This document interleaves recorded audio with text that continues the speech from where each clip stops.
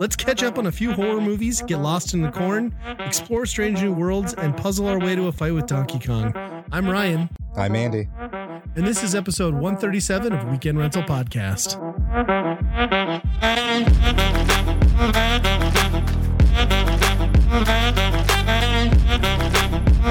All right, Halloween season coming up quickly upon us. I think as of recording, is it the 25th? So This episode should be out just ahead of Halloween, Monday this year, which is always rough for the kiddos.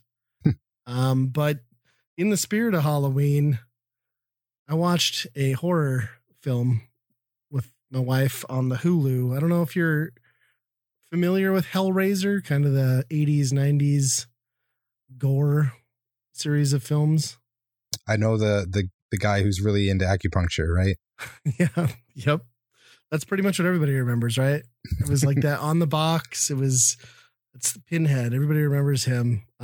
So for whatever reason, Hulu decided to reboot, because I don't know that it's a sequel. It feels like a reboot. It's just Hellraiser. There's no distinction. I don't know if the Hellraiser movies are not my favorite, but I grew up just kind of terrified of them as a kid because it's all about demonic possession and just like nightmare creatures. And it was super heavy on the detailed torture and gore well before things like Hostel and what's another one that had like 8 sequels?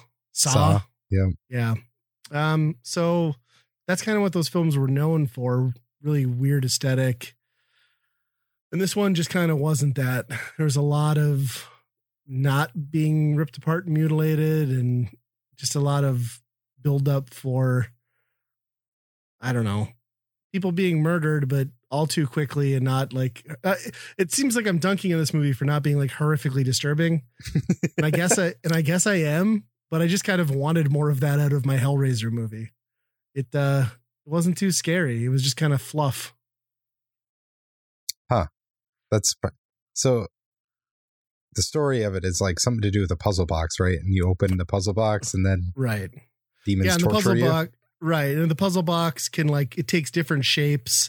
And then if you get stabbed by the device, then you're murdered by demons basically. And if you're the last person with the final solved puzzle box, then you get to ask these otherworldly or demonic beings for a wish, which they use to always screw you over. Which is kind of the basis of like why everyone goes back to the well on it. Cause I'm going to correct the things, which is kind of the crux of this movie, but yeah, that's pretty much the point. Solve the puzzle box. Don't get poked and hopefully you'll live.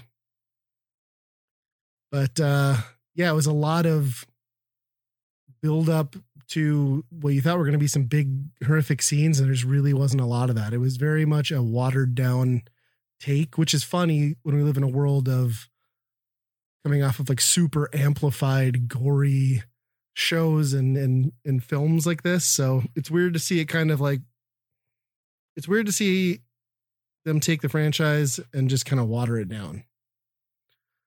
Yeah. Disappointing. That you don't see that too often nowadays is, like you said, watering it down. If anything, if it does have a lot of gore, a lot of times they'll make it so it's like self-aware of the gore, Yeah.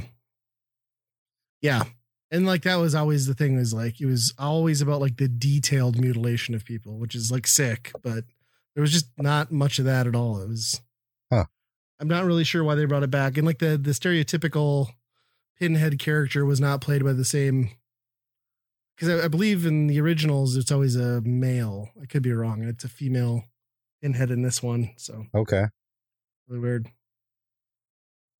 Yeah, I wonder what's with Hulu like rebooting all these franchises. I suppose it's like that network of like studios that they're tied into now, right? They got everything. Yeah. Reboot whatever you want. Well, we reboot the last 2 Star Wars films and make them good. That would be pretty good if there was just Hulu original Star Wars movies. Yeah. Speaking of that, have you been watching Andor at all? No, I've not. Yeah. So the internet hates Andor apparently. and this is doing very poorly, but Andor is probably the best Star Wars thing that they've put out in a long time. I'd rank it above probably Mandalorian even. Oh, really? But I think it's like that thing of like most Star Wars people hate Rogue One also. So if you can't appreciate, it's like you have to choose. Are you the nerdy Star Wars fan who can only enjoy it if there's weird aliens and like pew pew lightsabers and stuff, or can you just get into a good drama? And if you can get into a good drama, this is a great series. And it follows the same beats as Rogue One, really. Yeah. I don't think I would have a problem with that, because even in Rogue One, like that character, like I didn't even remember his name. Like he was so like basic, had no character in that movie at all. I think I watched 2 episodes before I like put it together. We was talking about it at work, and I was like, wait a minute, is that the guy from Rogue One? They're like, yeah. I'm like, oh, okay, this is making more sense now. Like I forgot that was that actor, because he's just kind of like plays it straight, right? Like he's not like a standout character, and it's a one and done sort of film. So yeah. So yeah, it's not like it's going to ruin my idea of his character if he's in a different show and they're doing something, because he was a blank canvas even after Rogue One. 100%. Yeah. And I think you'll like it. I mean, it's worth watching. I don't know. Star Wars fandom is so like jaded at this point anyway, and they've thrown so much garbage at us. I guess I understand why people maybe are weird, but I think it's great. It's been really solid all the way through so far. Yeah. Well, I mean, it's something that's not really tied to anything that much, right? Yeah. Like it's not like doesn't have Boba Fett, and it doesn't have Obi-Wan, and it doesn't need all that shit. You can make your own story, and you don't have to tie it into like, well, these people were at this place at this time. So yeah, exactly. It's nice. You can kind of take some liberties and make something solid without having to shoehorn lore and characters in. Yeah. I think that's why it turns out so well. But you guys doing anything festivities wise, gearing up for Halloween? Yeah, so we've been watching some movies as well. Nice. We've been slowly getting through the Nightmare on Elm Street stuff. Okay. However, with the kids, of course. Yeah, with the kids. I never saw those pretty much my entire life. Yeah. So this is my first time going through it. I get these confused. I'm going to sound like an idiot, but Nightmare on Elm Street is Freddy Krueger? Yep. Okay. Yeah. I have a hard time, but yes, I've seen most of those. Yep. And some of them are good. Some of them not good. I'm surprised you didn't get through more of those. Like, were you not a latchkey kid with like the USA Network? Because that's how I witnessed most of these films. Yep. Never. Yeah, I don't know how I never got around to it. Yeah. But yeah, they're fun enough, I guess. Yeah, what are you up to now? Like, how many have you gotten through? So I think we're through 3, and 4 is not streaming anywhere, which I've heard is one of the better ones. So we have to try and track that one down. Yeah. Yeah, those are pretty intense too. Some of those scenes, some of that CG in those holds up really poorly. Yeah. Like I wouldn't even say CG, just like bad practical effects even. Yep. So we've been doing that. And then one of the other ones we watched the other night was called The Witch, I think. It's spelled with 2 V's at the front. But I think that just means it's like the old style, like an old style of way they used to spell. The writer's dyslexic or something. Yeah, I don't know. Because it takes place in like Salem during, all the witch stuff. And for some reason, this family gets banished to the woods. They aren't allowed to be back in the Quaker community anymore. Oh no. Because of witchcraft, I'd assume. I don't think it is that. I don't know. I missed that part at the beginning, so I'm not sure. It's not critical. Why the point is they're ostracized and they're in the woods. Yep. Yeah. And there's a witch in the woods, and takes the baby. The witch takes the baby And then the rest of the movie is basically about the family just kind of falling apart and just the paranoia that happened back then. It was just so easy to spring. And it's funny because there actually was a witch, you know. Most of that stuff was, you know, just paranoia. Right. But actually having one and then but others being blamed for it, it's pretty intense. It's engaging. It's there's some scenes in there that are pretty like disturbing, and the ending is really good. What is that on? Is it like a Netflix thing? I watched it on Netflix, I believe. Okay, I was gonna say I thought I saw them promoting that. I might have to check that one out yet. We watched, sticking with the Halloween theme, we watched another one that was like trending or recommended on. What was it? Was it? I think it might have been Netflix. I could be wrong. Maybe it was another streaming platform, but it was like 28-day haunt or whatever.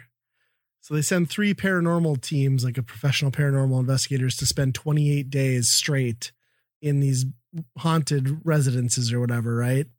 They're supposed to figure it all out, like based on this theory that like it takes 28 days to like really break the veil but the whole thing is like they take these paranormal people, they're blindfolded and everything else, and you know, it's all a mystery, and then they let them loose and explore the stuff. But it's like, and they're coming to these really like good conclusions, right? That are like matching up with everything. And they have no technology, so they can't get to the internet. But I'm like, okay, so you took people who are professional paranormal investigators who are obsessed with this stuff and sent them to well-known documented hauntings to investigate blindly. Like, you know damn well that those people knew exactly where they were at. I mean, there's only like so before. I mean, if they're professionals, right, they would be there. Would have been there. So the whole thing just like a hole in the whole logic for me. And then like the one, I don't want to spoil it for anybody who's going to watch it, but one of the big revelations at one of the 3 houses was they found like a newspaper article like tucked into a wall that was in the basement of a house, but also connects to a manhole so you can jump outside and like run down the street. I was like, well, isn't that convenient that this locked basement like manhole room is like just accessible to anyone outside of like this whole group? Like, I'm sure that wasn't planted at all. It was just so dumb. Huh. It was really lame, but there was only 6 episodes and they were short, so it's worth a laugh or two. Yep. But not smart planning. They should have put strangers into these houses. That would have been better for 28 days. Like, no knowledge, people losing their shit. Yep. Or some people just get really comfortable and they don't even. So you've been hitting up any of the haunted farms, any of that stuff, pumpkin patches? Yeah, so we did that this last weekend. There's one nearby. Corn maze, pumpkin patch, the whole deal. And that's the first time we've done it. But yeah, holy cow. Those places must rake in some money. It's unbelievable. They're always a zoo. Yep. Every time I've been like, it doesn't matter how good or how bad it is, they're always a zoo. Yep. So there's rides and stuff, or just like the corn maze? Yeah, it was pretty much just the corn maze. The thing I did not enjoy about the corn maze is they put all these little like platforms for this sheet of paper that the kids do games on, and you have to find all of these in the maze then, which also means going down every dead end to try and find all this stuff. So it's like, it wasn't even trying to get through the maze. It was going through every possible path. And how long did this take you guys start to finish? It was 2.5 hours, I think. Oh my Lord. Yeah. That's exactly 2 hours and 15 minutes too long to spend in a corn maze.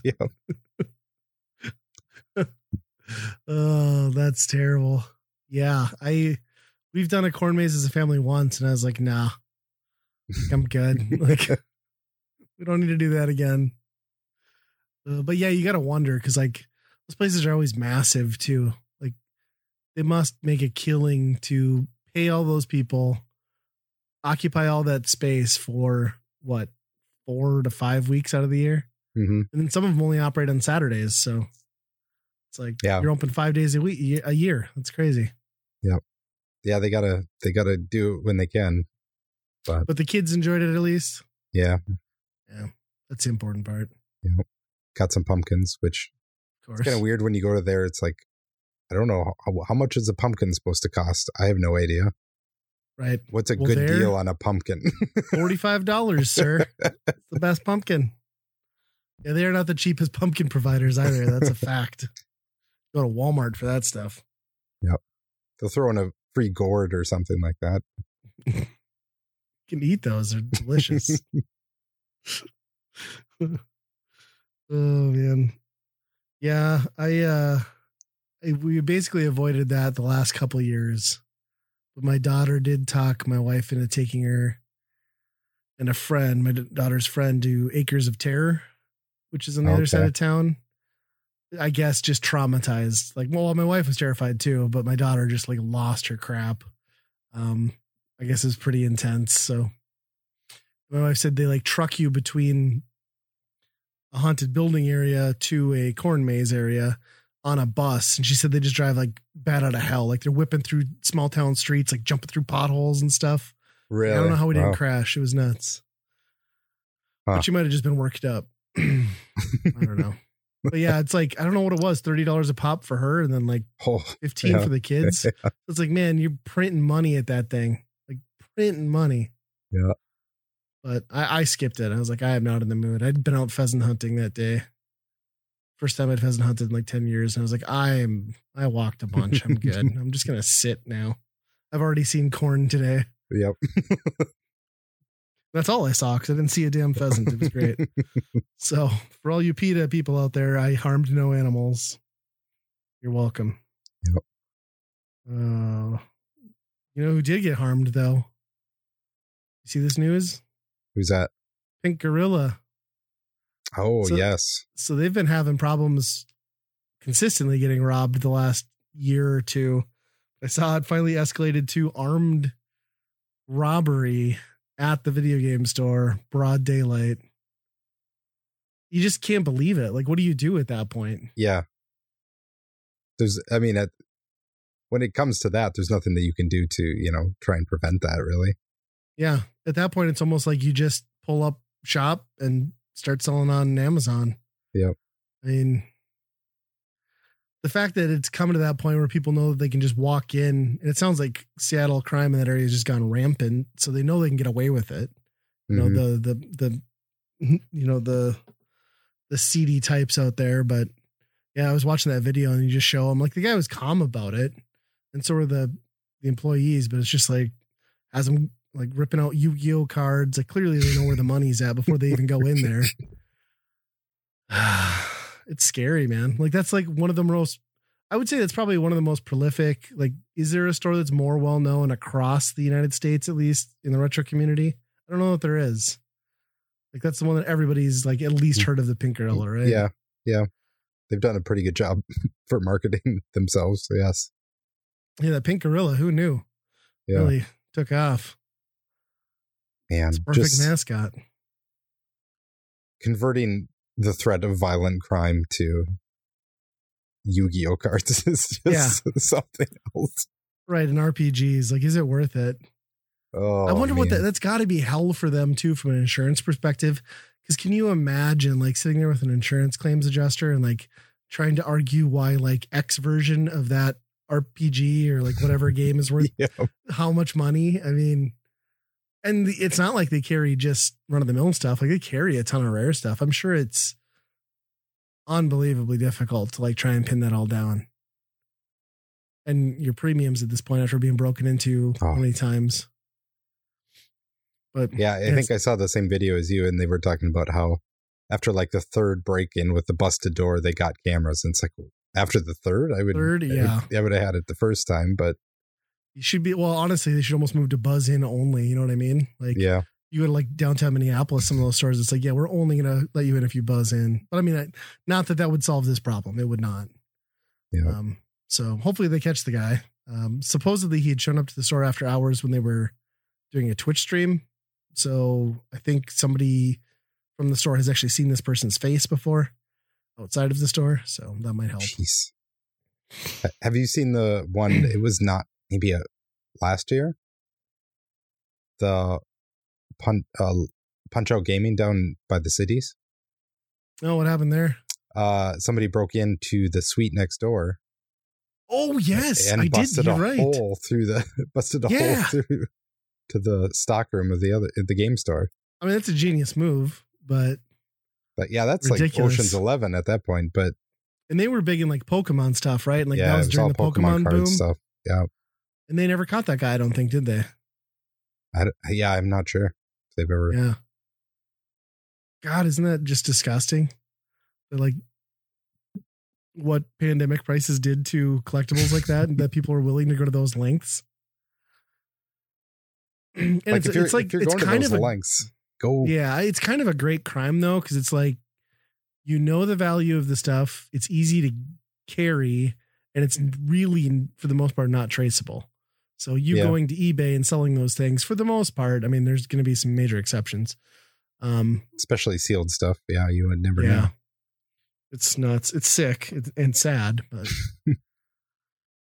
I would think that there's a better way to turn armed robbery into cash than video games and collectibles, but maybe I'm wrong. I mean, it's probably the most lucrative, right? Because like bank robberies aren't really a thing anymore. It's not lucrative enough.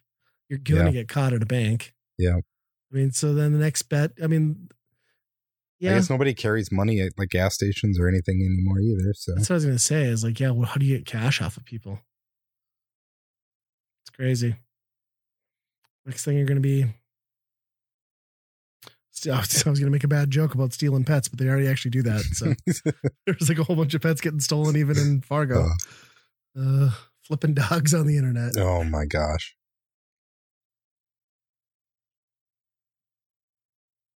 You want to start a side hustle? I don't even know how that makes sense, because you wouldn't have the paperwork, and that's what makes most dogs valuable. Yeah, that's true. But I mean, you're not paying for them up front. So even if you're getting half off, I mean, you've got all that acreage up there too. We could put a pretty nice kennel out there. Yeah. I think we got a plan.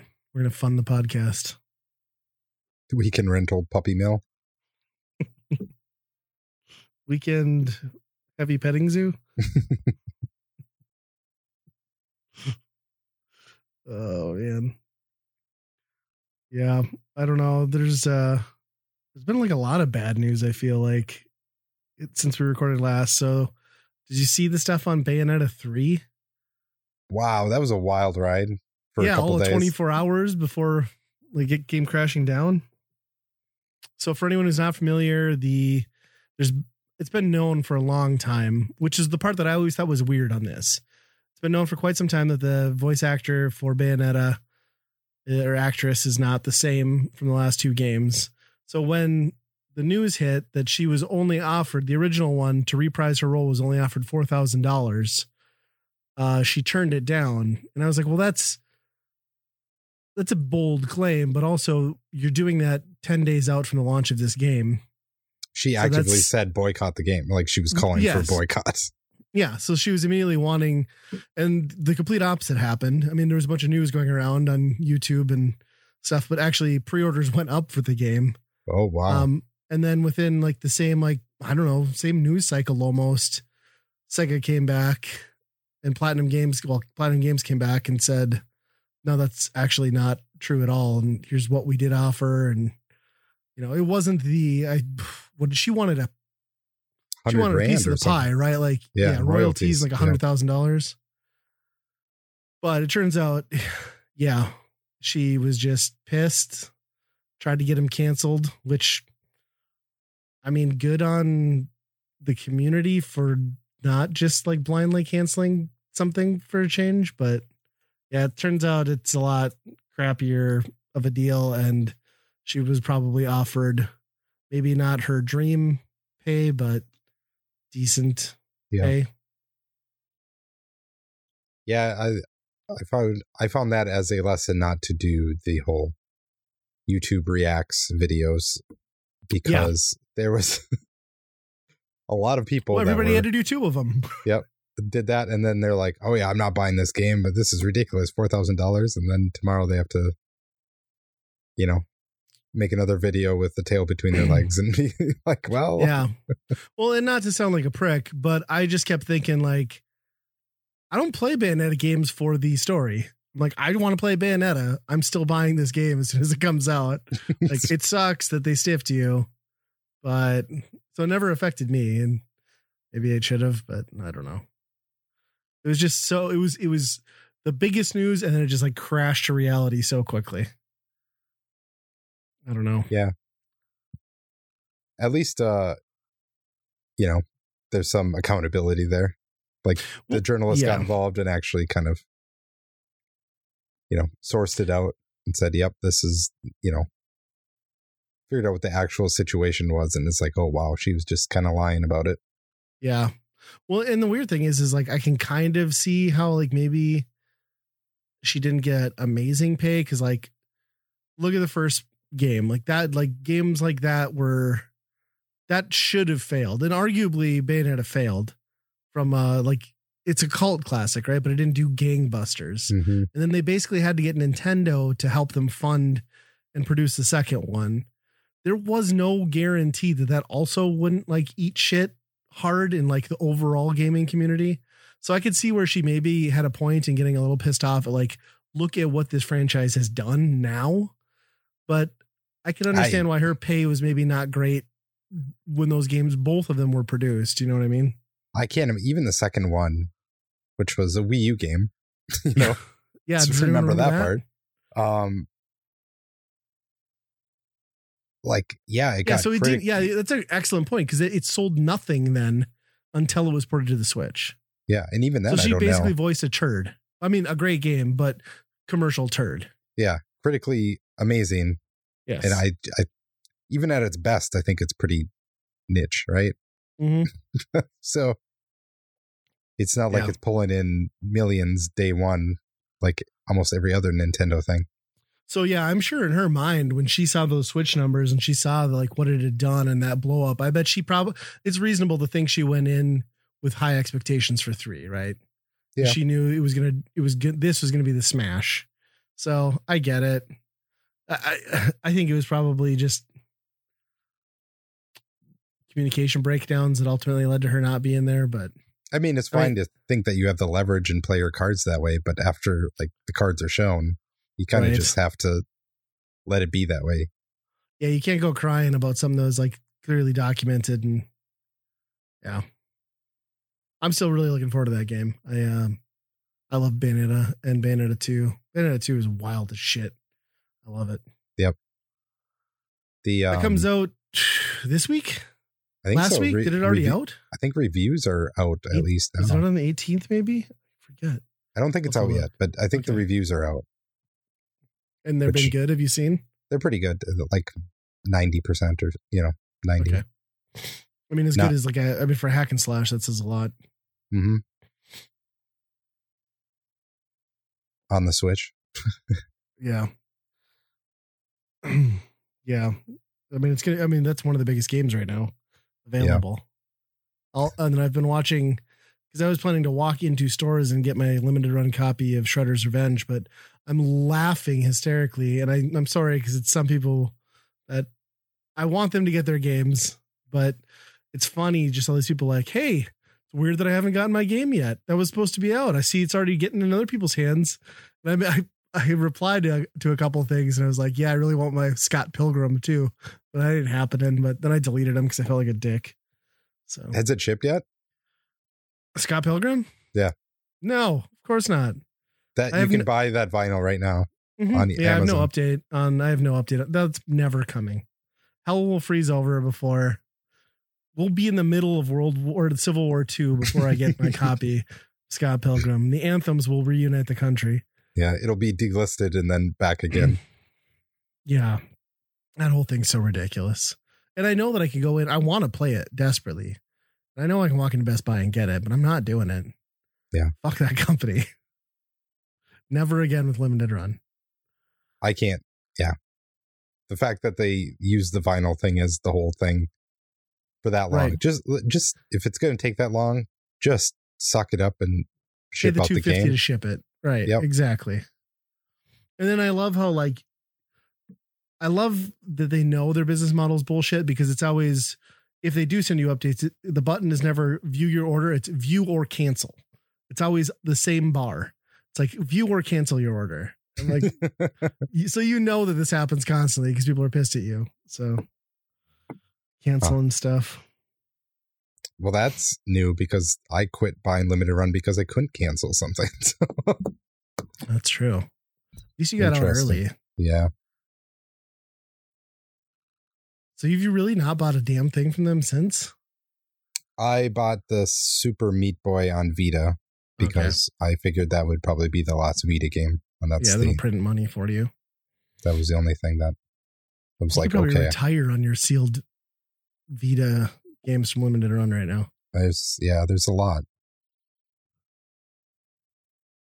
Lucky. They're all garbage games for the most part, but they're limited, so they're cool. Been playing anything new? I've really dug a lot deeper into Hard Space Shipbreaker. I talked about that last time a little bit, I think. Okay, yeah. The like reclaiming materials in space, right? Salvage. Yep. So I've been really getting into that, and yeah, for whatever reason, that's like the power wash, relax, and just do shit game. Sure. And yeah, I'm having a pretty good time with that. However, the ships are getting way more complicating. So you have to like go through all these cabins and, different rooms in the ships, and there's gas tanks and radiation and electrical stuff you got to watch out for. So, if you mess up one thing, it just like blows up the entire ship, and then you obviously die, and then they clone you, and then you go back out there and everything's in shattered. So like, nice. So then like you're kind of like, you. Yeah. Then you're kind of just like, oh, maybe I should just restart that one because, it's such a pain in the ass to grab every little shard and toss it into the recycle thing. And so there's a lot more restarting shifts. Sure. Luckily, you're only out 5-10 minutes or something like that. So it's not too bad. But I'm not liking that part too much, restarting things. But yeah, it's too bad it doesn't offer like a rewind feature. Wouldn't that be nice? Yeah, that'd be cool. So do you have to like then get different tools and different equipment to like dismantle the different types of stuff, or not really? No, it's just more attacking the situation in a different way. Correctly? Going around the back, and then finding the different pain points to go. But yeah, I don't know. It's they do 15-minute shifts, and I've upgraded enough where you don't have to run back and get new things. You get a ton of these tethers that you just like say connect one end to the scrap that's just floating in space, and then you put the other end on the bin that you want it to go in, and it just flies over there. And that's really satisfying, just like having these huge pieces that you cut off and just like see them floating over to where you want them to go. That sounds satisfying. Yep. But and 15 this minutes is PC only? It's on PC and it's on Xbox Game Pass. Okay, so I can maybe multiplayer? I don't know. I should check the main menu to see if they have multiplayer on it or not. Okay. Or not. That'd be. I'll have to check it out. Yeah, it takes some getting used to, like, because it's all, thruster jetpack stuff that you're flying around in space.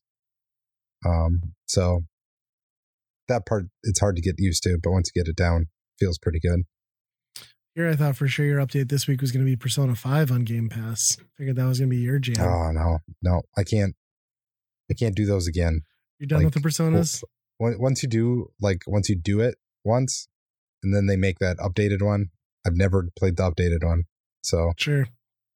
Yeah, I suppose that's their big thing, right? It's just like the tweaked like previous version and like gold or whatever. What is this one, like the definitive edition or something? Royal, Persona 5 Royal, I think. Yeah.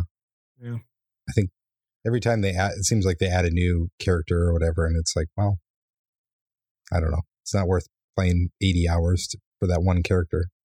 Right. And a few other scenes, but it seems to do well for them though. Like those things never sell poorly.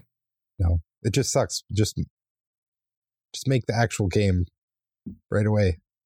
Make a complete one right away. Yeah, 80 to 100-hour RPGs don't need DLC. Yeah, like, or at least to where you have to start over from the beginning. Yep, it's funny.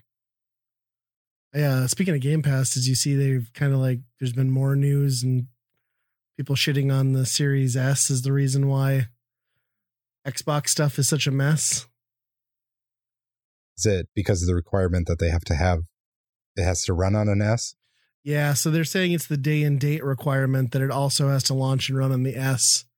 So they're basically like stuck because they can't put the full resources into making like a blowout game for the X because they also have to be able to scale it back. And so you're almost making like 2-gen versions of a game and have to launch them on the same day. Yeah. So it sounds like there's being a big push to get them to stop requiring day and date on the S.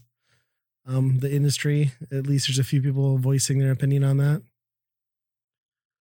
Which I guess I kind of get, right? Like, when do you pull the plug? It has to, right? It's essentially a last gen console. And if cloud gaming isn't going to take up the slack, which it can't because it plays, well, no, the S, does the S play discs?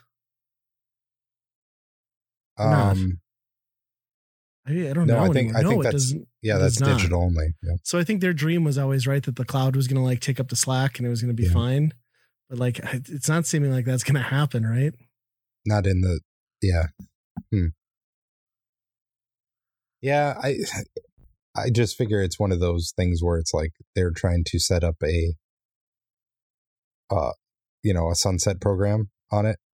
Right. You would think they would set a date to be like, this is day that, we're no longer supporting this as a. Because it would be nice, wouldn't it, to like really see a banger, like something just really all out balls to the walls for the X. I mean, there's some games that like are jaw dropping in certain parts, but it's like these are never full potential pushes, right? Yep. It would just be cool to see. It'd be cool to see something just really push that machine, because I feel like a lot of the times you're getting a good experience, but I want the next gen feel. We're 2 years in, man.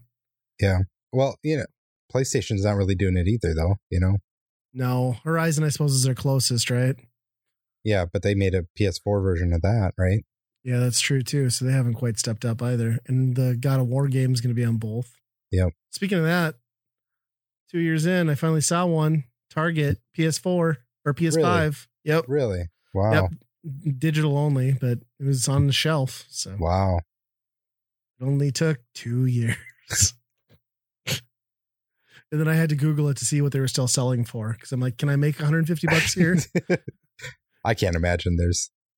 It looked like I probably could have made a little bit of money, but I was like, I'm not going to be that guy. Yeah. And I don't want to deal with getting robbed over $600 in a parking lot. Yeah. They were just in the news again talking about how like their next revision or something, it might be just digital and then you can buy a external disk drive. I mean, sure. Why not? Yeah. But Sony doesn't support weird peripherals like that. So how's that going to work out for people after like 9 months? That's my worry about it. It's like, are they going to support it? And second, like, are they just going to bump up the digital to be the mainstream price? And then, it's another $100 on top. So I mean, theoretically, like you should almost be able to do it, right? With like a budget $29 external USB powered drive, because all it needs to do is install the game from it. So it doesn't matter how slow the write speed is. It's going to be horrendous either way. And then after that, it's just authenticating. So I guess it makes sense. But they'll still charge $100 for it. Oh, yeah, 100%. Yeah, their thing. Of course. God, I hope they don't do. They can't, right? Or can they? I don't know. Who knows? This next 5 years could be pretty interesting, I think. I just gonna bury my head into Game Pass and just call that gaming from now on, and whatever Nintendo wants to do, I'll stick with that. That's going to be interesting too. Like, what is Nintendo's next thing? Like, yeah, I mean, it's going to have to be another handheld, right? They can't get away from that. I still want to see them launch. I still want to see them launch with a set top. Like, just give me the screenless Switch that I can just slap behind my TV. That's all I want. Mine doesn't come out of the dock ever. I don't travel with it. That was like the thing. It was like, great gaming wherever I go. And guess what? When I'm on vacation, I don't want to be playing my Switch. Weird, right? So. Yeah, I don't know. You never know with Nintendo. They could just see this whole Switch thing as just like the one generation gimmick of the console, you know? God, that's terrifying, isn't it? But you're not wrong. I don't know what they would do, though. They just sell us a blue pill. Movies from now on. Oh God, I can only imagine. Yeah, I'm curious. News has to be coming out of them soon, and they're definitely at the end of the Switch's life cycle. The thing is struggling. Yeah, still haven't figured out online yet either. It's great. I don't know. Yeah, maybe now's the time to buy stock, right? They did that stock split. So like, you can buy shares for like under $100 now. Just throw a few thousand at that and see what happens. And maybe they'll hit one out of the park again and cash out. If I'd have been smart, I'd have been buying during the Wii U era. I really thought they were done at that point, but I should have invested. Who knew the Switch would take off? Even after seeing that unveiling announcement, I was like, that's not going to work. But it did. It did. Yeah. I got a lot of games for it. Yeah, I have a lot of games for it too. It's the only console I buy physical for anymore. Yeah. Yeah. Damn Nintendo. You've been playing some Jurassic Park, I see, as well. So that's the new movie that came out? With all the old guys? You finally watched that? Yes. You've seen it now? Yeah, I saw it on Plex, like when it was still in theaters. Yes. That. It's bad. Mm-hmm. In every step of the way. Yeah. I'm just getting sick of all these reboots where it's not a reboot, but they bring back nostalgia, the old things. Yeah. And it's just like, oh, it's the guy, he said the thing and all that, it's just like, yes, they did a lot of that, didn't they? Yes. It was all about the lines, getting the same one-liners back in. And all the Jurassic Park movies are also stupid because it's all the same plot. Like we figured it out this time. Like, fuck you. No, you didn't. And Dominion makes no sense because dinosaurs are cold-blooded, yet they're inhabiting like freezing areas of the planet. No problem. And then Chris Pratt just runs around. And all you have to learn from Chris Pratt is you're fine in a dinosaur apocalypse as long as you can stand still and hold your hand up in front of the dinosaur's face. You will not be eaten. This is your saving like gesture. Yeah, which is what I want to see happen in the Mario movie. I want to see him run up to Bowser and just be like, "No, okay, you're fine here. We're fine, Bowser," and he's just gonna walk away, run off into the woods. Yeah, those first two. I don't know what your thoughts, but I felt like those first two Jurassic Worlds were acceptable popcorn fluff, and I thought this one was just like a dumpster fire start to finish. Yeah, I like the first one. The second one I've seen, and I remember nothing from it, so sure couldn't have been that memorable. Like even like I'm like I don't even know who this girl is. I don't remember any of this. So and then they're just stealing the story from The Last of Us. I mean, she even dresses like Ellie does in it's true. The Last of Us. But what did you think about the? I take issue also with the like pterodactyl strike force. I mean, I know that they're like big dinosaurs, but flesh seems like maybe it can't just like rip through steel and electrical stuff. I don't know. Maybe I'm wrong. I don't think you can just send a pterodactyl tear apart a plane mid-flight, but what do I know? I don't know. You can't really make another Jurassic Park from, the original is a perfect movie because you have the first encounters and the wonder of dinosaurs come to life, and everything after that, it's just like you can't use that part. So it's just, what if these two fought? Yeah.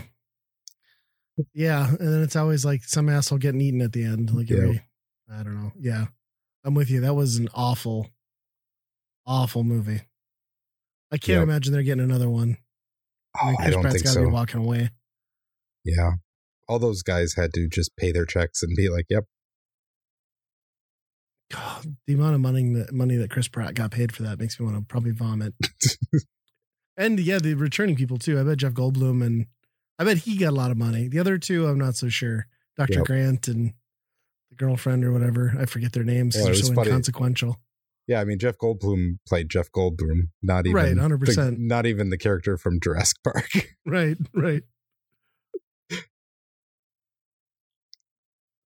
Yeah, he's almost become famous for being himself instead of an actual actor. He is just a persona. That's his living anymore. Yep. But he's always been weird. You watch him in way early stuff, and he's always got that like weird candor to him. Yeah, it's just hyper accentuated, I feel like, over time. Yep. Well, I'm sorry you had to sit through that. Did you watch it with the kids, or? Yeah. Kids at least get a kick out of it? Yeah. Sadly, I would say that's kind of what my kids thought too. I think my son might have fallen asleep. And like, he's an 8-year-old. It's dinosaurs. Yeah. I mean, the one part that my son screamed was the T-Rex steps across a circle, which makes the logo of T-Rex. And he's like, oh, it's the logo. And it's like, what are we even doing here? Like, we're setting up these scenes in this movie just to make a meta reference to the logo. I don't. Yeah, it's pretty bad. It's great. Easter eggs for children. Well, let's get on to the staff picks. So my staff pick, I don't know, like I don't know how many people out there have Paramount. I don't know it's the best service, but it's a service out there. But anyway, I've been watching that new Star Trek, newish Star Trek Strange New Worlds. For whatever reason, they like have a ton of Star Trek content on there. Most of it exclusive. Picard's been very good. Star Trek Discovery, I think, sucks, but this one is awesome. So it's basically like set on the Enterprise pre-Kirk. Kirk is there, but he's not captain. But you've got Spock in his position. You've got I forget the Uhura, whatever her role is. She's there. A couple other names you'll be familiar with, but it's all set kind of early on. And it's really good. Like, the production values are great. Most of the episodes are like well thought out. Some of them recycle things you're going to be familiar with from past. I mean, you can only make so many Star Trek stories, right? But basically it's about them going out into all new territories. So you don't see a lot of the same familiar stuff, at least yet. You're not running into like constant Klingon battles and stuff. It's kind of like early stages of the Federation. So it's a little more, it's like a little more episode to episode, I guess, like new stuff. Sure. So it's kind of like the first exploration of these type of things, right? Yeah, more or less. They're like trying to bring new groups. Like, they're actively trying to grow the Federation and bringing in new alliances and stuff. And it's good. It's like I said, it's very well produced, huge budget. Acting is good. It's just like a good drama. Like, I don't think you have to be a Star Trek person to care about it. It helps maybe a little, but I think if you just like good sci-fi, it's an excellent show. So they're all self-contained episodes too? Yeah, for the most part. There's some carryover. So there's a running storyline with the captain. Like, he didn't want to come back to the helm from the first episode. And you find out that like he threw some, I think it was like was he on a Romulan planet or something? Anyway, he comes back to the Enterprise because they have to send him out on a mission, and he didn't want to return because like through some mission he, God, just got like freaked out that I saw somebody standing off my peripheral and there was nobody there. Creepy Halloween. But anyway, he saw like a vision of the future. So he's like, unfortunately in this position where he knows exactly how and when he'll die. So he knows he's basically got like a little over 10 years left and like the day, the circumstance and everything. So he's kind of like traumatized by that. And that storyline continues to arc through with his character. But for the most part, there isn't a ton of, there's like relationships and things like Spock's engaged and all this crap, but they don't do the whole, we're spending 3 episodes trying to negotiate with Klingons or anything, at least not yet. So, yeah, that sounds like what I want, like the old style. Yeah, it's very cool. Huh. I highly recommend it.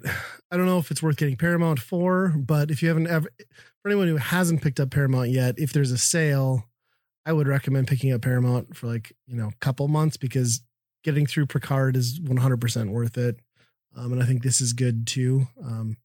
There's definitely a couple of those Star Trek related things that are really worth watching out there. Mm-hmm.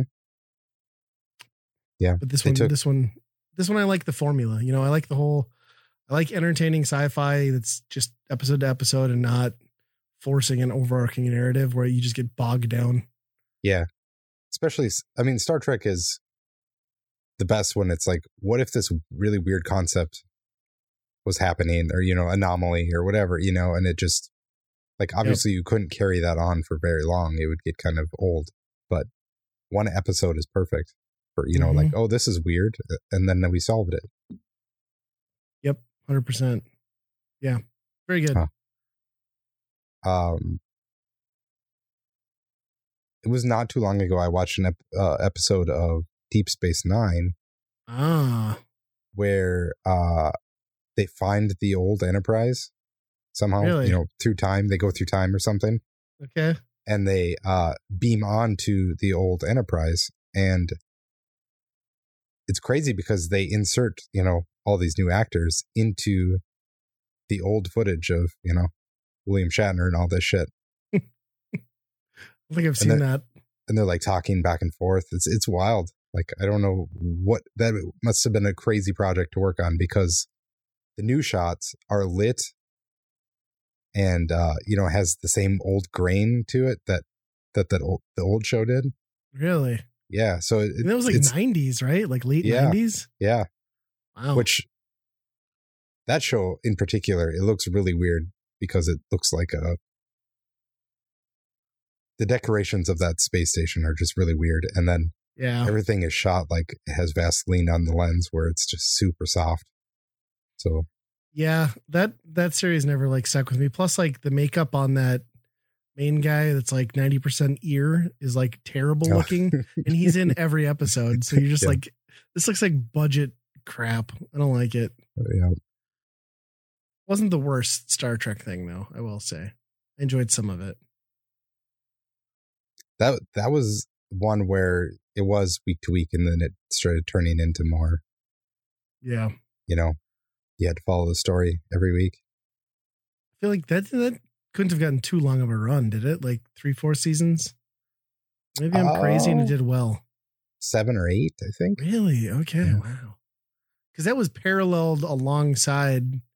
They were still doing Next Generation when that started, or am I wrong? It had to be close because it's like season 2 or 3, I think. Worf like goes on that show. Okay. Yeah, I thought I remembered some crossover stuff. Yeah. Worf and O'Brien are on that show. It's just weird like how much of a drought there was with Star Trek for the longest time. And then like we got some new movies. And with Paramount, they're just like, no, we've got the kids animated show. We got the Seth MacFarlane type animated show. We got the Picard show. There's like so many Star Trek things. It's ridiculous. And is it the next season of Picard or is it a whole other show where they're basically bringing everybody back? Oh God, I don't know. I hope Picard is done. I hope they wrapped a bow on that, but yeah, it wouldn't surprise me if they started doing that.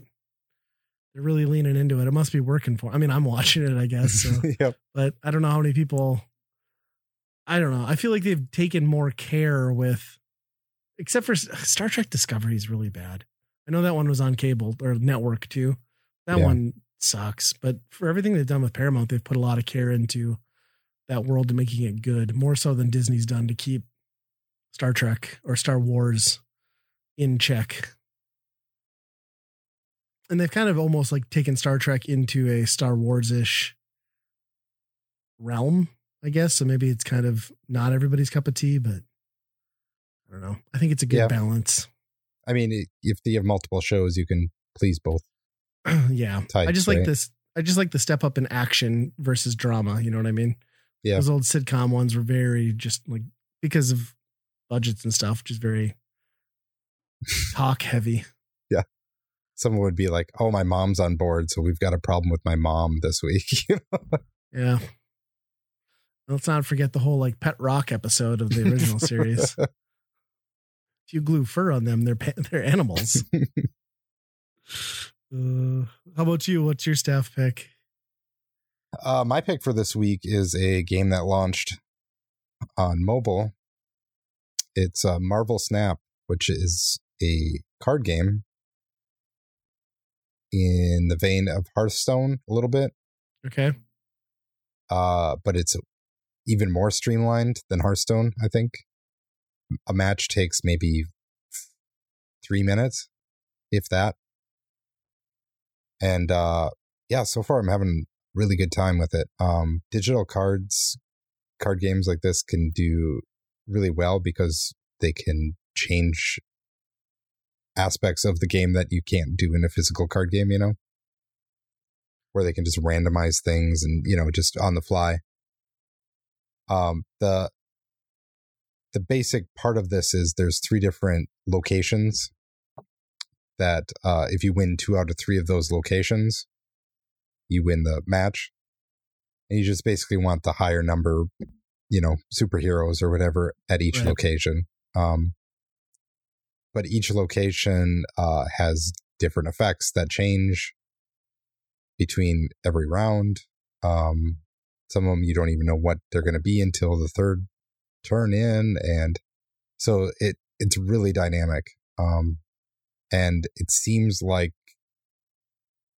there's not a way to be like, okay, I got the deck.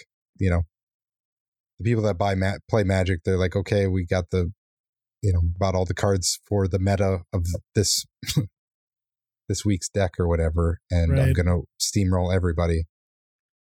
This seems like it's maybe like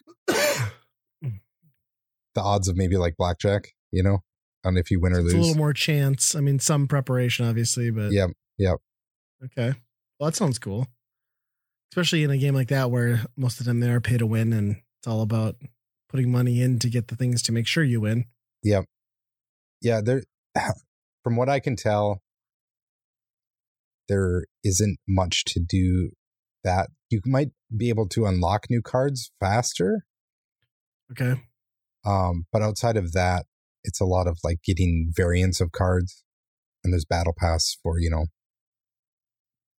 you get a new icon or you get, you know, stuff to upgrade your cards a little bit. But it's a good time. Every time I find some free time, I'll just hop on there and do, you know, a couple rounds, do it's a couple nice to have missions. A mobile game like that when you're just like bored waiting for the kids to do something or come in and out of a school or appointment or But sounds like a cool one. I think they've been working on this game for a few years now, so it's cool that it actually came out, and it seems like it might have some legs on it. I don't know if it's going to be like a collectible card game where they're like, okay, now we're putting out a new set or something like that, because there's a lot of cards in there already. So I don't know. We'll see. I think they'll have to do something to shake it up after a while, right? Yeah. Get people excited again. Yeah. Cool. But what do you do when you have people that spent money on like, oh, I want this card to look really cool, you know, and then a year from now it's like, well, that card isn't worth shit anymore. You're not going to use that one anymore. It'll piss a lot of people off. Yeah. Well, it's nice that it's free to play though. So it's like you don't want to get in a position where you're mad that you've worked so hard or paid so hard to get somewhere. But yep. yeah, it's a good time. It's always satisfying when you're like build something and be like, try and find a good combination of cards together, and you draw them, and it works out just the way you plan. It's always fun in those type of games. Nice. Sounds like you should just get really into like blackjack or something. Maybe like your thing. Yeah. They, I really hate blackjack because, like, the one time I played, like, one guy like was like, "That was my card," and I'm like, "What?" Yeah, God, those people are so stupid. It's like, no, I picked this card. I need this card. It's not your card. Yeah, I hate. That's why I don't play it too at bars or casinos, because it's like, yeah, you get that person who takes it way too seriously. It's like, no, that's bullshit. Like, yeah, you were supposed to let me have it. Nah, not really. I want to win my money too. Yeah, and I don't get that because, like, at the end of the day, you get to see another card, which you would think would help your odds if you're.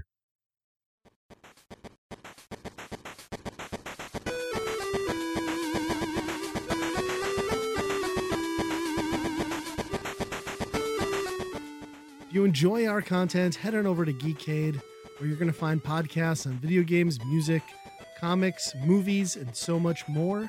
And Patreon exclusives like early access to episodes, recording schedules, all available at geekade.com. What's your geek?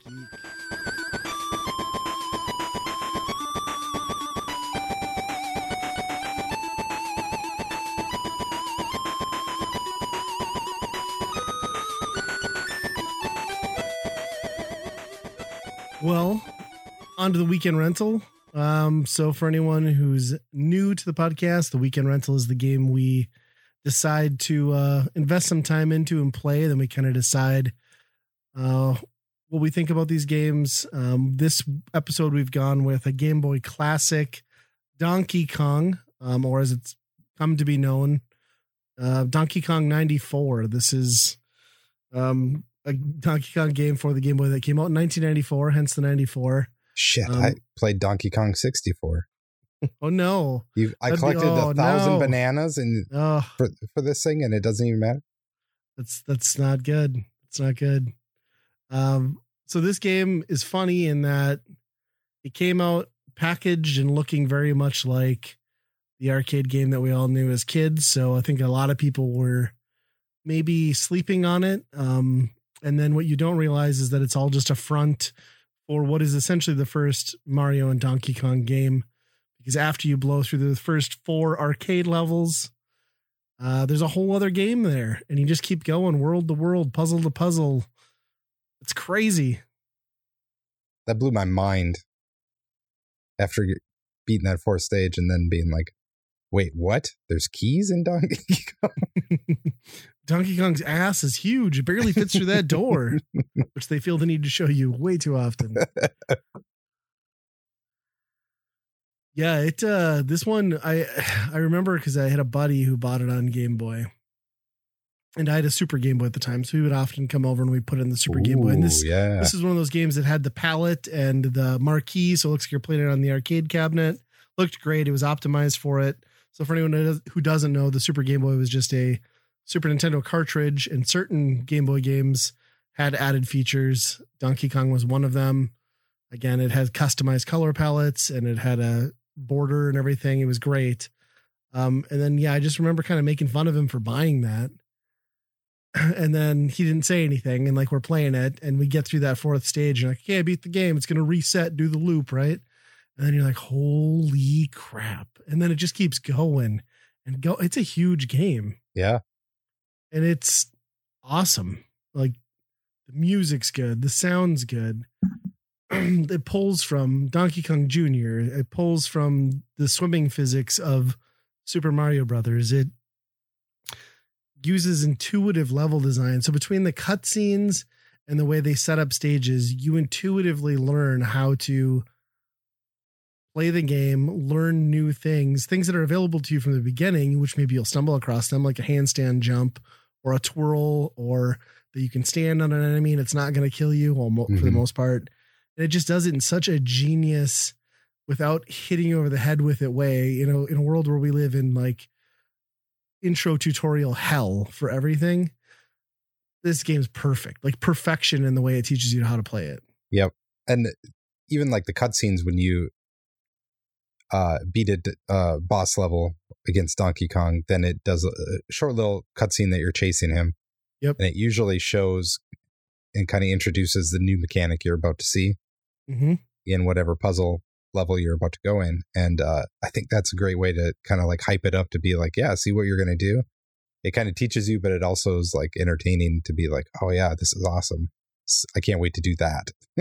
Yeah. And then every once in a while, if you're lucky, you're like, have figured something out on your own, and they show it in a cutscene. You're like, yep. I found that 2 stages ago. Yep. Yeah. It's really good. It's kind of like almost too good. I mean, it's kind of, granted, this is a very, very well regarded game, but like everything about it's enjoyable. Like the visuals, because they're Game Boy, are simple, but they're accurate and they get the job done. And just like the personality of Mario, like when you jump too far off and he like doesn't die, but he eats shit off of like a ledge, he just like face plants and like tweaks with his leg in the air and like flops a little bit until he wakes up. Or you get crushed by something and he just like has a little halo come above his head. Even Donkey Kong's reaction to you like getting to him every time is great. And even a lot of the enemies have some personality to them. Yep. And Donkey Kong Jr. just kind of messing around on some of those levels. It's funny to just see him around too. Yeah. Yeah, this game, the thing that's surprising to me is that it controls way better than this game needs, probably, yes. and ever deserves. And it's kind of crazy. It might be the best controlling Mario on the Game Boy. Yeah, and that's it feels really good. And it's not even a pure platformer. I mean, there's some parts that are pretty technical as far as platforming, but it's I would say maybe 60% puzzle, 40% platforming. Yeah. So for those uninitiated, I guess once you get past the main game and you get into the true game, you're basically Mario trying to get through the unlocked door that Donkey Kong has escaped to in each level. With Peach, there's usually an extra life to collect on most of the levels. There are also 3 items to collect on each level that you can go for like bonus mini games in between stages. So you can really rack up, like, if you haven't gotten like 40 lives by the end of the second world, you're doing something wrong. Yep. But really, yeah, like Andy was saying, like you're using the platforming control and tightness of Mario to essentially do puzzles and work out how to get this key, get past the enemies, and get the key to the door so you can unlock it. Which, again, if anyone's familiar with the Mario versus Donkey Kong, that's essentially the gameplay loop, and it all started here. Yeah. And I feel like those games didn't have, the control of Mario that this one does. Right. At least. Yeah. DS ones, I'm just having flashbacks to having to use the pen. Oh, the minis and stuff. Oh, those mini things. Yes. That they went off the rails on them. They should bring that back, but maybe just do it the pure way. Yeah. Yeah. And just the sheer amount of ways that you can control Mario, the jumping, the handstand jumping. Oh yeah. The using him to like place objects, the swimming, the trapeze thing, which again, the trapeze is another genius element that they put into the game early on and don't explain to you until much later. But they place him in like such ways that you're gonna hit him. So like more likely than not, you're just gonna intuitively figure this out, and it's great. Yep. But yeah, you can use that to do all sorts of like physics movements, riding on different objects. It's just the amount of stuff they start stacking at you for different ways to approach these levels is kind of staggering, like that they put so much effort into it on a little Game Boy title in 94. Like, yeah. So like the different types of jumps that he can do, like the backflip one is really useful. Mm-hmm. like I was trying to remember, does Mario Land 2 have anything like that? No, I don't think so. Mario Land 2 to me, it was always pretty sluggish as far as like his jumping controls. Is very floaty and weird. Yeah. So I wonder if this is like the first Mario game that has kind of expanded jumps. Yeah, that's true because it carried over to the new stuff, right? Like, yeah, that's where like you got the speed jumps and yeah. 64 obviously had a lot of that stuff. Oh, we don't talk about that here. Didn't exist. Yeah, that's a good point. Yeah, so and one thing I didn't know even through what I played through about half the game, and then I watched the rest of it. When you're doing the handstand, there's a move that you can just walk around on your hands. Mm-hmm. You don't get hit. Yeah. On your feet. I did not know that part. That's how you take down Donkey Kong on like stage 3 or whatever, where he's like it's like 3 screens up. You just do the handstand, wait for him to throw a barrel right on top of you. Then you don't have to go all the way down and jump up. Oh, see that? Yeah, that would have been way easier. It's great. Yeah, the layers of the onion like that are great. Yeah, and just like that. Well, Mario's feet are, they're a juggernaut compared to everything else. He can just hit everything with his feet and they'll all die. So why not just put those feet up in the air? 100%. It's like human shield. It's perfect. Yep. And it falls in line with like the physics of Mario, right? As long as feet touch anything, it dies, minus spikes and fire. So yeah. I will say the one thing that I struggle with a bit on this game, and I didn't play it on original hardware. I got about halfway through the game too, as Andy and I were discussing ahead of time. I didn't emulate. I played on my cartridge. The cartridge battery I have is dead, sadly. So I ended up repeating some of the stages multiple times in different sessions. But I got up to like World 5 or whatever. But I will say, playing it even on the Game Boy Advance, it imports a certain color palette automatically, which I assume is just a remnant of, I don't know if it's the Super Game Boy piece or if it just applies a palette. But the only thing I can really knock this game for is because of the limited color palette and the ambition of the level design. Some of these levels, especially I can't imagine playing it on the original hardware, are just so kind of visually messy between the background and the foreground and everything that's going on. Like it can be hard at times to distinguish what's a platform, what the ladder's connecting to. Is it actually a dead end I'm going to hit? But I feel like they were aware of it because that very seldom becomes an issue in a lot of the levels.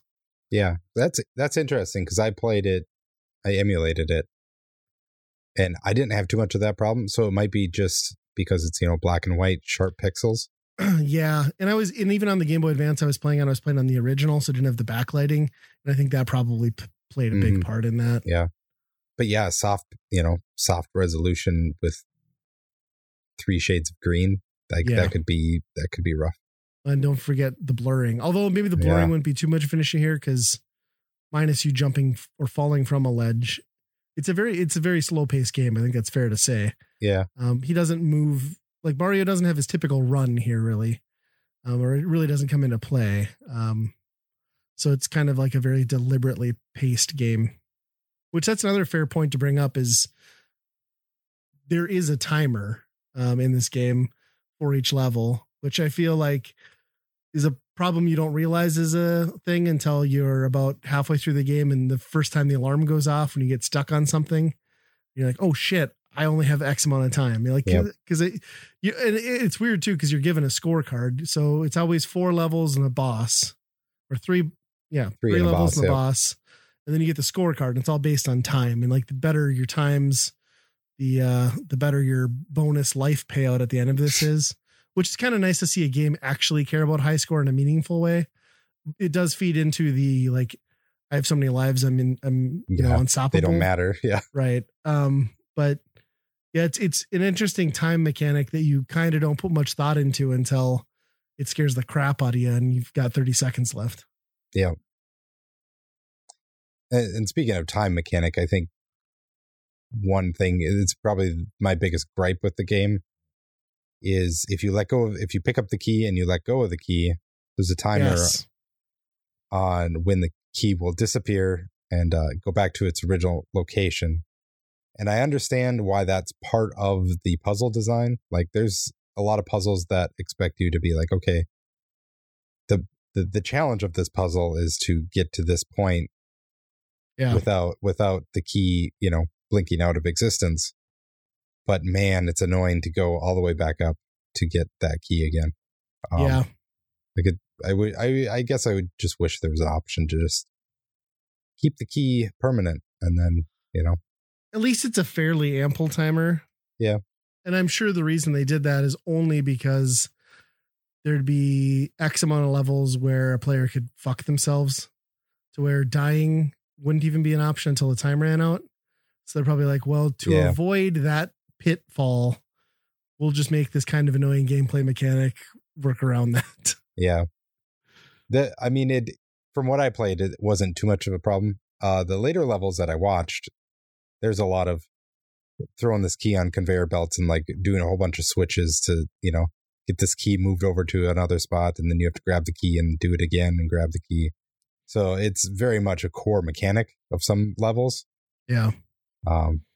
It's kind of funny too, now that you mentioned those stages, like it's very almost Gyromite-ish in level design, like how that works, doors and levers. Yep. Yeah, the one there's one mechanic in some levels where Donkey Kong Jr. is just hanging out in a box with a lever, and he'll just randomly go over there and press the lever, and sometimes you're just sitting there waiting for him to do the lever, and it's like, come on, Donkey Kong Jr., just hit the lever so I can go up there and kick your dad's ass. But yeah, those are kind of annoying. I like how you never actually physically, for the most part, do anything to Donkey Kong in this game either. When you throw barrels sometimes, but most of the time he's just mad at your presence. Yep. He could clearly kill Mario, who's this tiny, tiny man on screen. But the mere presence of him near his beloved Peach, and then he just has to run away every time. So it's a weird defense mechanism. They kind of set him up as a bit of a pansy. Is this the first time that he has a shrinking mushroom?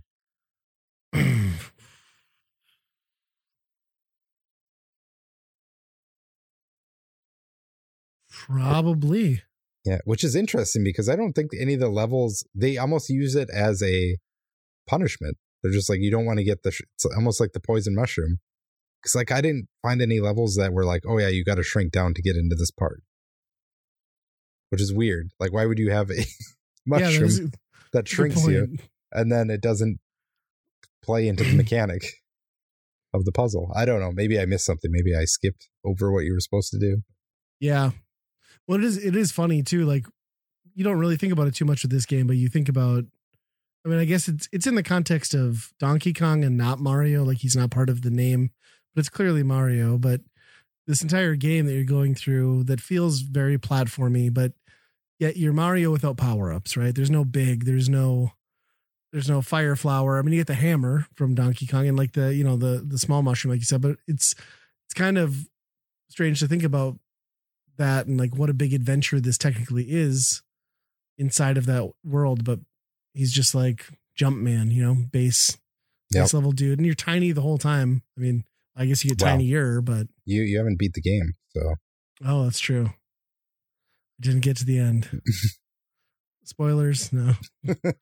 We won't ruin it, but it's, phenomenal. What would you give it? On our Byron Burn scale, what are your thoughts, Andy? Oh, this is a buy. So I love this game. I have always had fond memories of this game, and replaying this game has surpassed my memories of it. I enjoyed it even more than I did back then, I think. So it's definitely a buy for me. Yep. Yeah, I'm 100% on board. Absolute buy. I think as near as games go to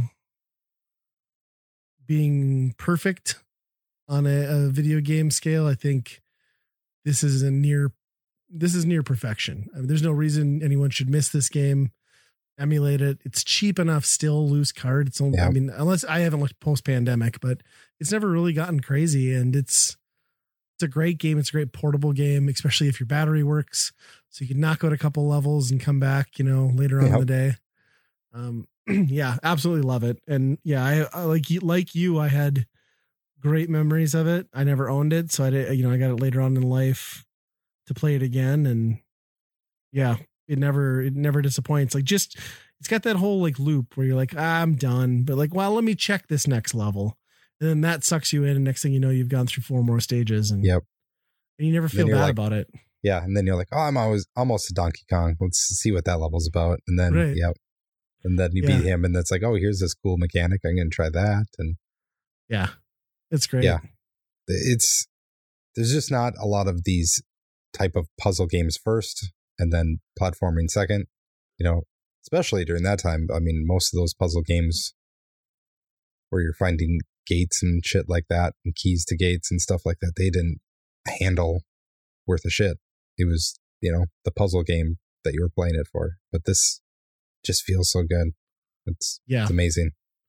And I wholly recommend the experience too. If you can track down a Super Game Boy and a Super Nintendo to throw this thing into, that's the way to play this one. It's great. I'm sure there are emulators that do that now too, but it's an experience. Pick it up. Well, is that an episode? That's an episode. Sweet. All right. So if you've played Donkey Kong 94, we'd like to hear what you thought about it. You can send a message to weekendrentalpodcast@gmail.com, or just DM us on Twitter, or probably not Facebook, but I think Twitter's maybe going Twitter's away easy. too. We'll is Twitter going away? We'll see what Elon does with it, right? I mean, he's only going to lay off 250 people. It's fine. Yep. Message us on Tesla. Yeah, get in your car. Well, until next time, be kind, rewind. Dinky King. Big bananas.